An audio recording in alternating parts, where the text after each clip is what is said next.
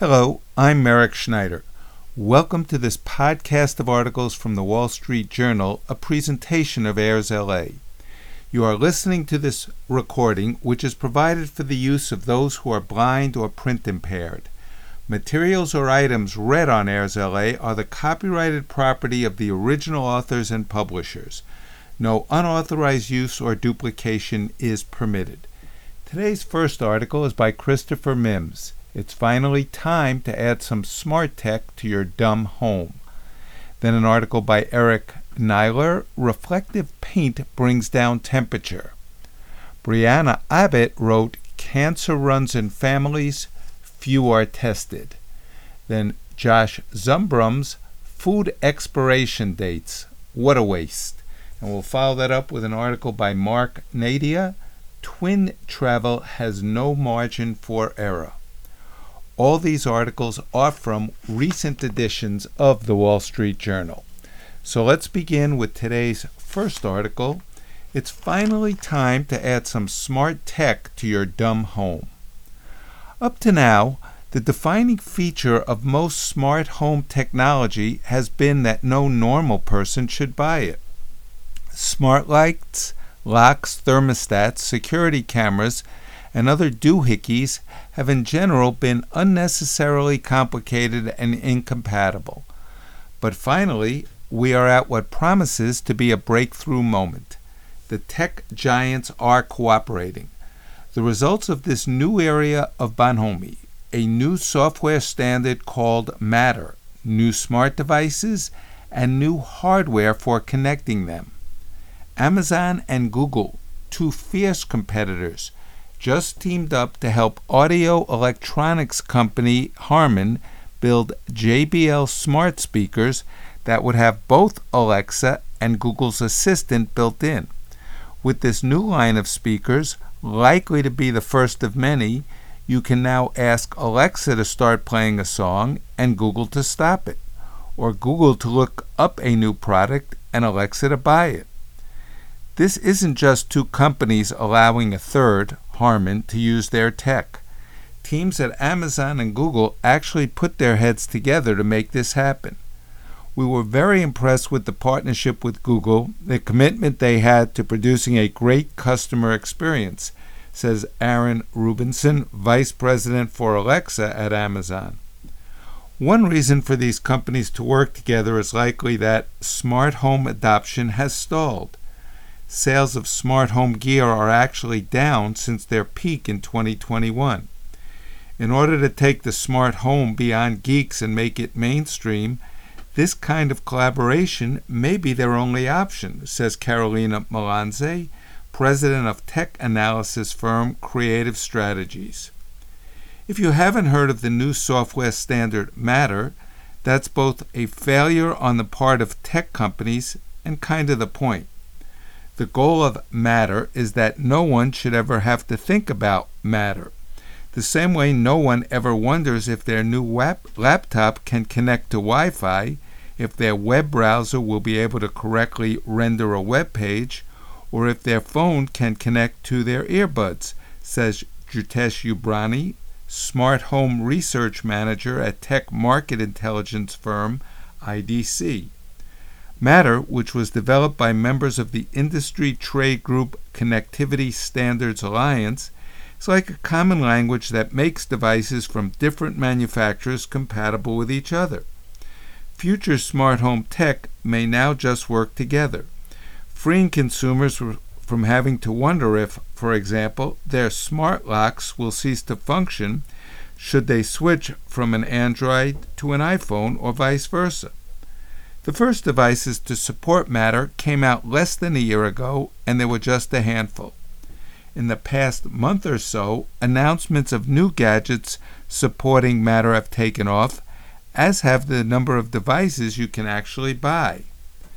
Nearly 1,800 applications and devices have been tested and approved to support Matter, which is a leading indicator of just how many are on their way to market, says Michelle Medalla Freeman, Executive Vice President of the Connectivity Standards Alliance.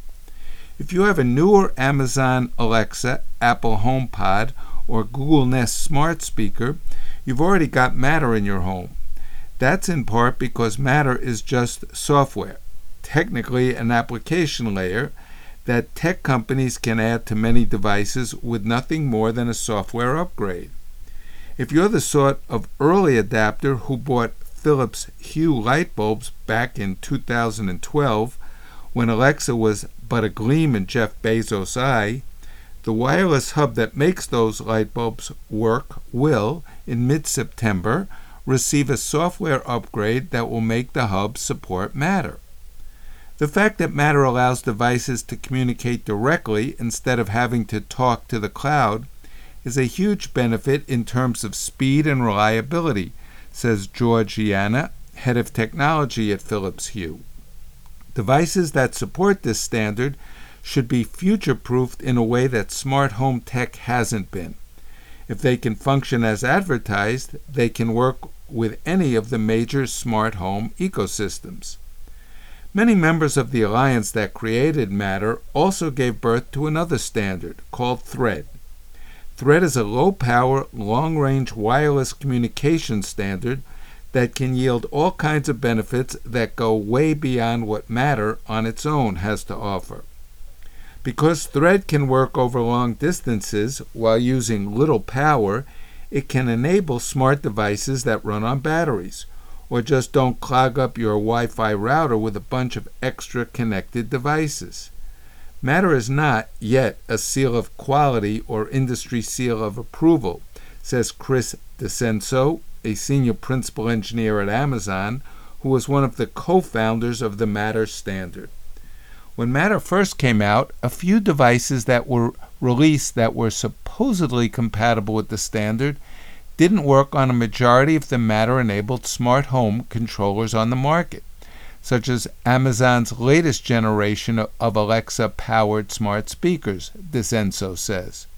As a result, Amazon and Google and other companies are labeling products as works with to guide users to devices that they know work with their respective smart speakers and hubs. In time, all of this should be moot, as more and more device makers test their Matter-enabled gadgets with all of the different Matter-supporting hubs and speakers that are available, DeCenso says. All shared standards depend on individual companies to make them work, and not every company that's part of the alliance that is defining Matter has decided to implement everything that's in the protocol. Tuo, a smart home startup in New York City, recently discovered this issue when rolling out its first products, a contact sensor and programmable button designed to activate anything in a smart home. Tuo used the Matter standard, but found that its programmable button didn't work on the smart home ecosystems of Google or Amazon. Google and Amazon still don't support Tuo's button. It's up to companies and consumers like us to help these companies adapt these standards the way they're supposed to be used, Tuo's CEO Sam Gabbay said. With the fragmentation of the smart home industry into different walled gardens, a maker of a smart lock, for example, must either choose which tech giant smart home ecosystems to support, or else deal with the cost and headaches of trying to support them all. Tim Both, brand manager at ABB smart home subsidiary Eve System, says his company has until now only made its devices compatible with Apple's HomeKit system. Now that Eve can make smart plugs, motion sensors, and the like that support Matter, anyone using any of the major smart home ecosystems that support Matter can use the company's devices. All of this new tech has the potential to simplify smart home adoption, but a critical question remains. Do consumers really want to make their homes smart? Now it's up to the device makers to convince us all. And now, reflective paint brings down temperatures. Cities across the United States have found relief from this summer's record-setting heat with the help of technologies that shield roofs, pavement, and other surfaces from the sun's scorching rays. Some of these technologies have been around for more than a decade, but are experiencing greater demand as global temperatures rise. Washington, D.C., for example, has built more than 3,200 so-called green roofs covering 9 million square feet, up from about 300,000 square feet in 2006, according to federal and city officials. Other technologies, such as super-reflective coatings for pavement, streets, and windows, are just now becoming effective and affordable enough for widespread use.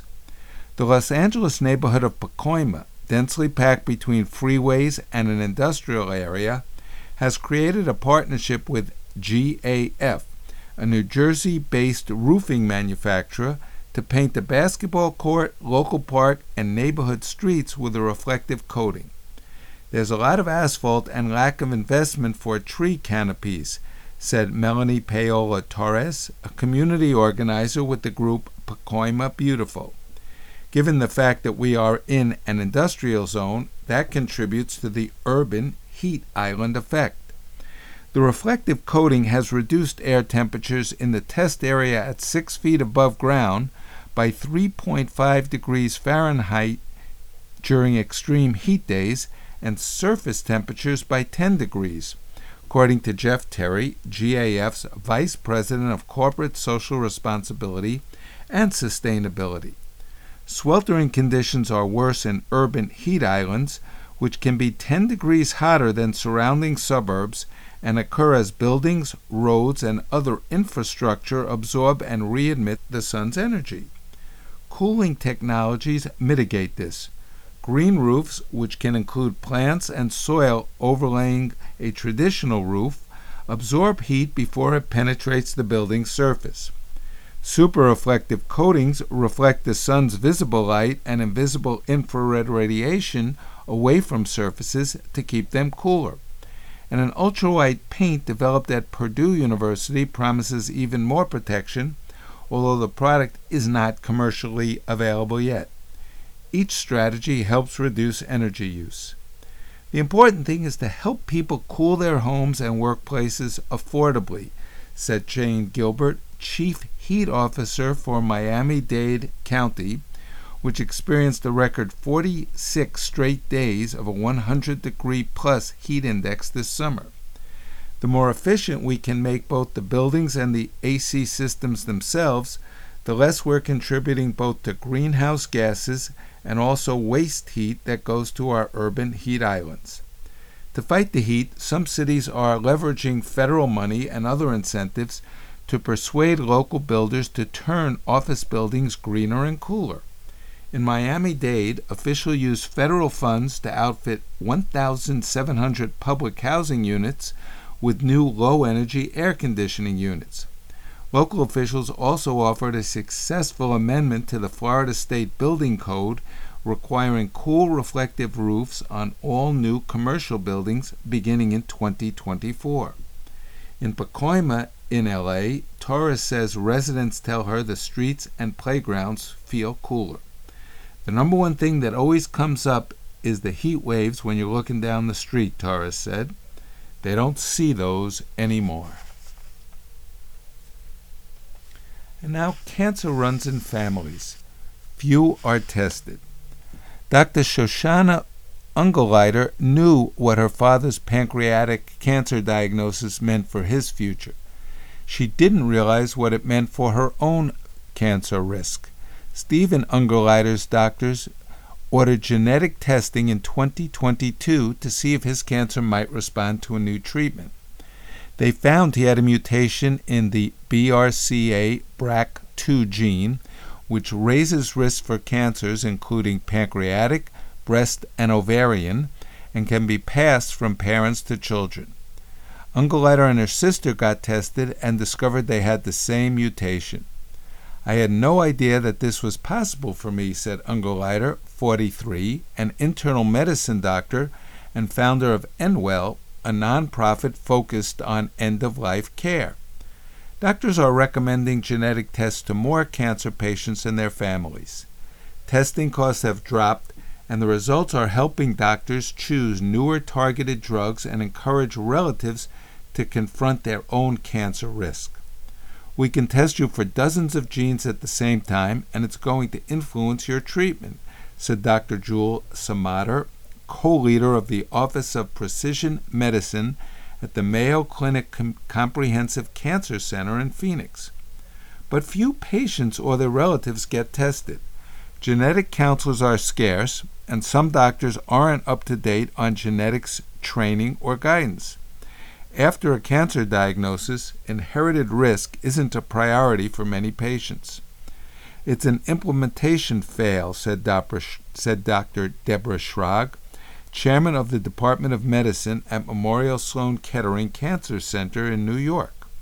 Some 10% of cancers are associated with genetic inheritance, including the BRCA mutations linked to breast and ovarian cancer risk in the 1990s. BRCA mutations have since been linked to other cancers, and dozens more gene variations have been shown to raise cancer risks. Tests that hunt for these variations using blood or saliva samples cost around $250 out of pocket, down from around $4,000 a decade ago. Doctors have broadened guidelines for who should get tested, including all patients with ovarian, metastatic prostate, and pancreatic cancer, and some with colorectal and breast. Some are pushing for universal testing after some studies showed that around half of genetic cancer links are missed under standard testing guidance. Ungerleider knew about the BRCA mutation, but not its connection to pancreatic cancer or that men could carry it. I didn't train all that long ago, and I stay up on the literature and take care of many patients with cancer, she said. I was shocked. For her father, the knowledge meant he was eligible for a drug targeting BRCA-related pancreatic cancer. For the rest of his family, who also lost his mother to pancreatic cancer, the revelation was more complicated. Each child of a parent with a BRCA mutation has a 50% chance of inheriting the mutation. I was relieved in some ways to know that this is why we've had people in our family die prematurely from cancer, said Ariel Kelly, 41, Ungerleider's younger sister. I also immediately thought of my kids. Doctors often don't recommend people without cancer get tested unless there is a strong family history or a relative with a known mutation. That means a positive result for a cancer patient can open an entire family tree to testing.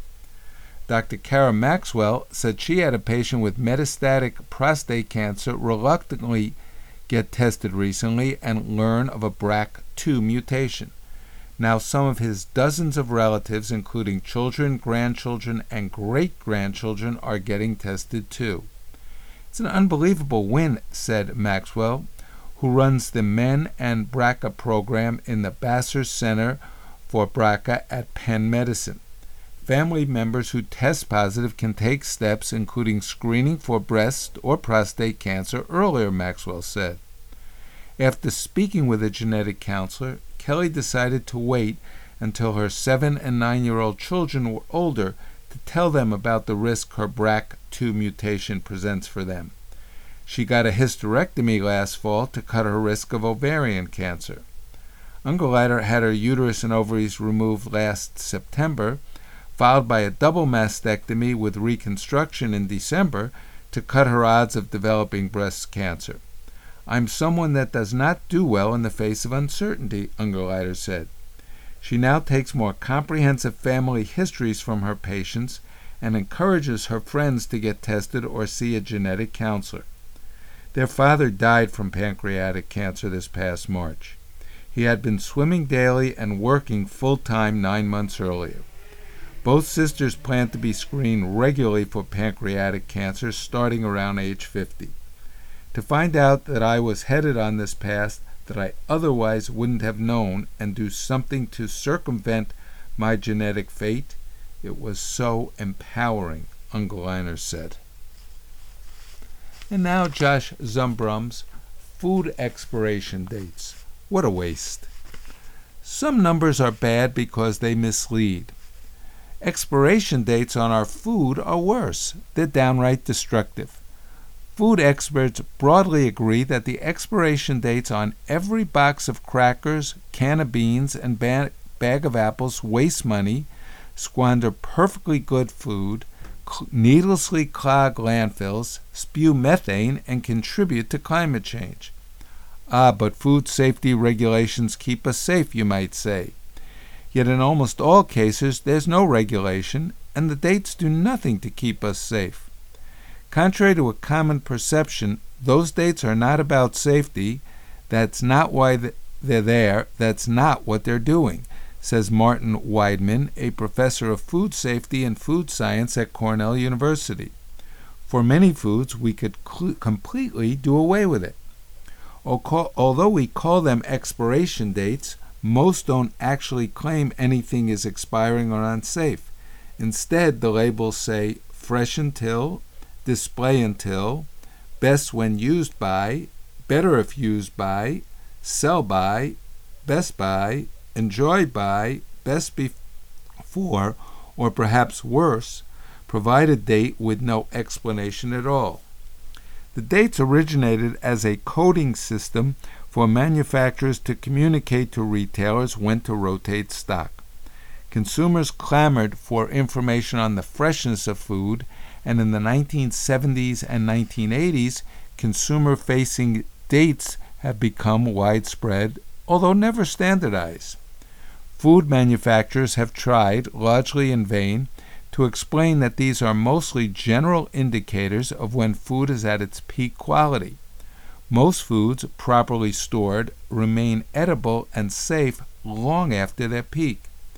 It's intended as a sort of consumer guide to be helpful, said Andrew Harrig, vice president at FMI, the Food Industry Association, formerly the Food Marketing Institute, a Washington trade group for food retailers and producers.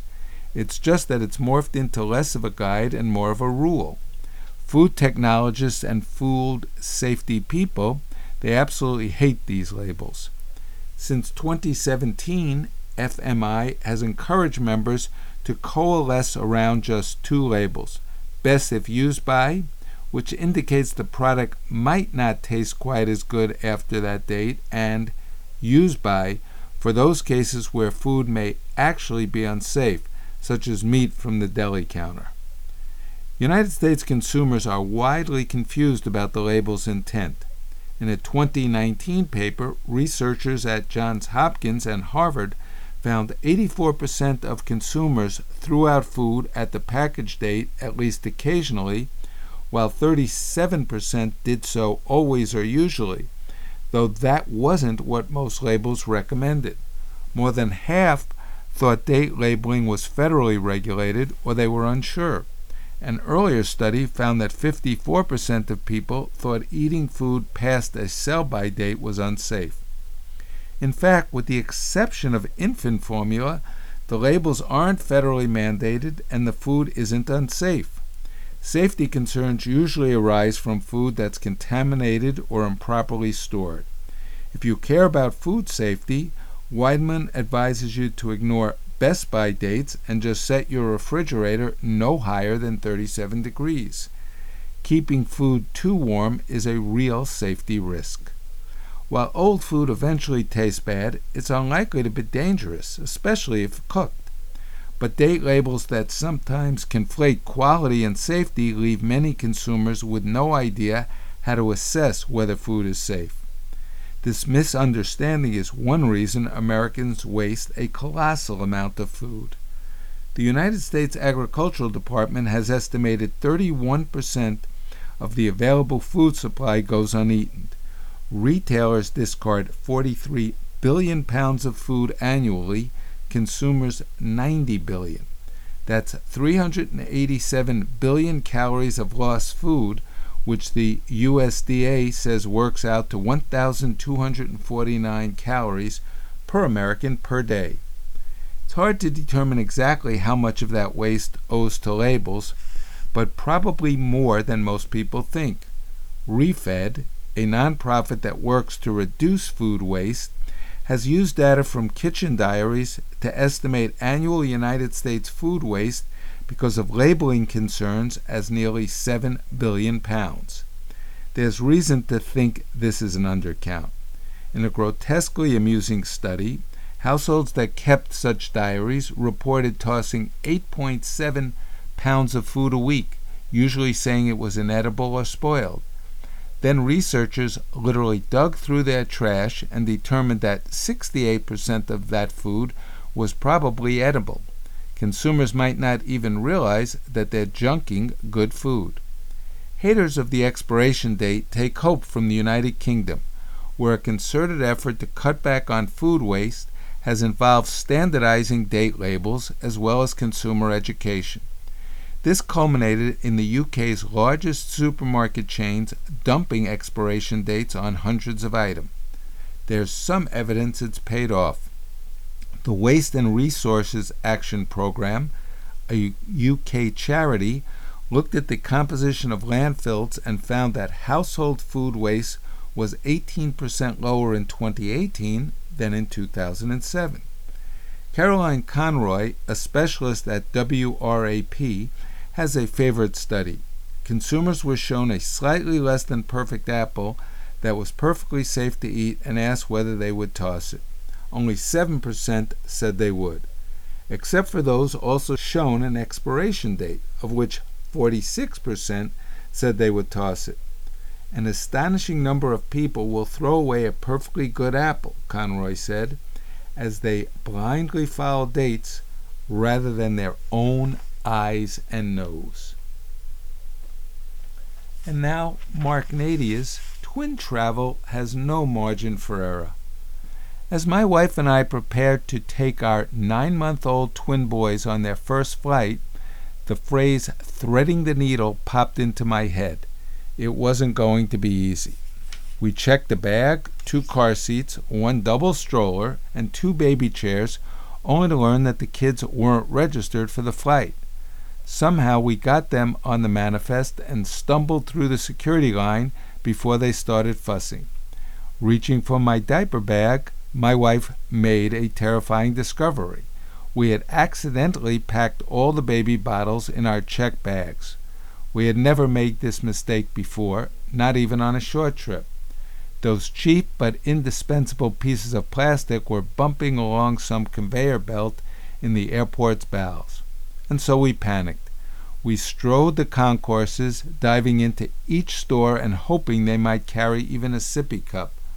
We considered approaching a couple with an infant and offering them big money for a bottle, though neither of us quite had the nerve to do it. The closest thing we found to a replacement was a LIFE WTR bottle with a funny cap, apparently meant to offer the suckling experience to adults. It was a little advanced for our boys. They tried to drink from it, but ended up mostly soaking themselves with formula.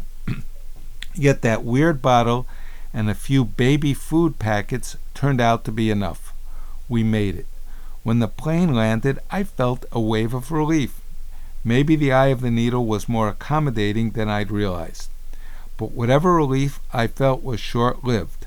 I soon learned that our margin for serious error was still basically 0. We were sharing a vacation house with friends. After a few days of sunshine, swimming, and trying to keep my sons from eating sand, some in our group began to look a little green around the gills. Whether food poisoning or a virus, the result was the same. My wife and friends fell ill, one by one. Thankfully, the twins and I seemed fine. I urged my wife to lie down.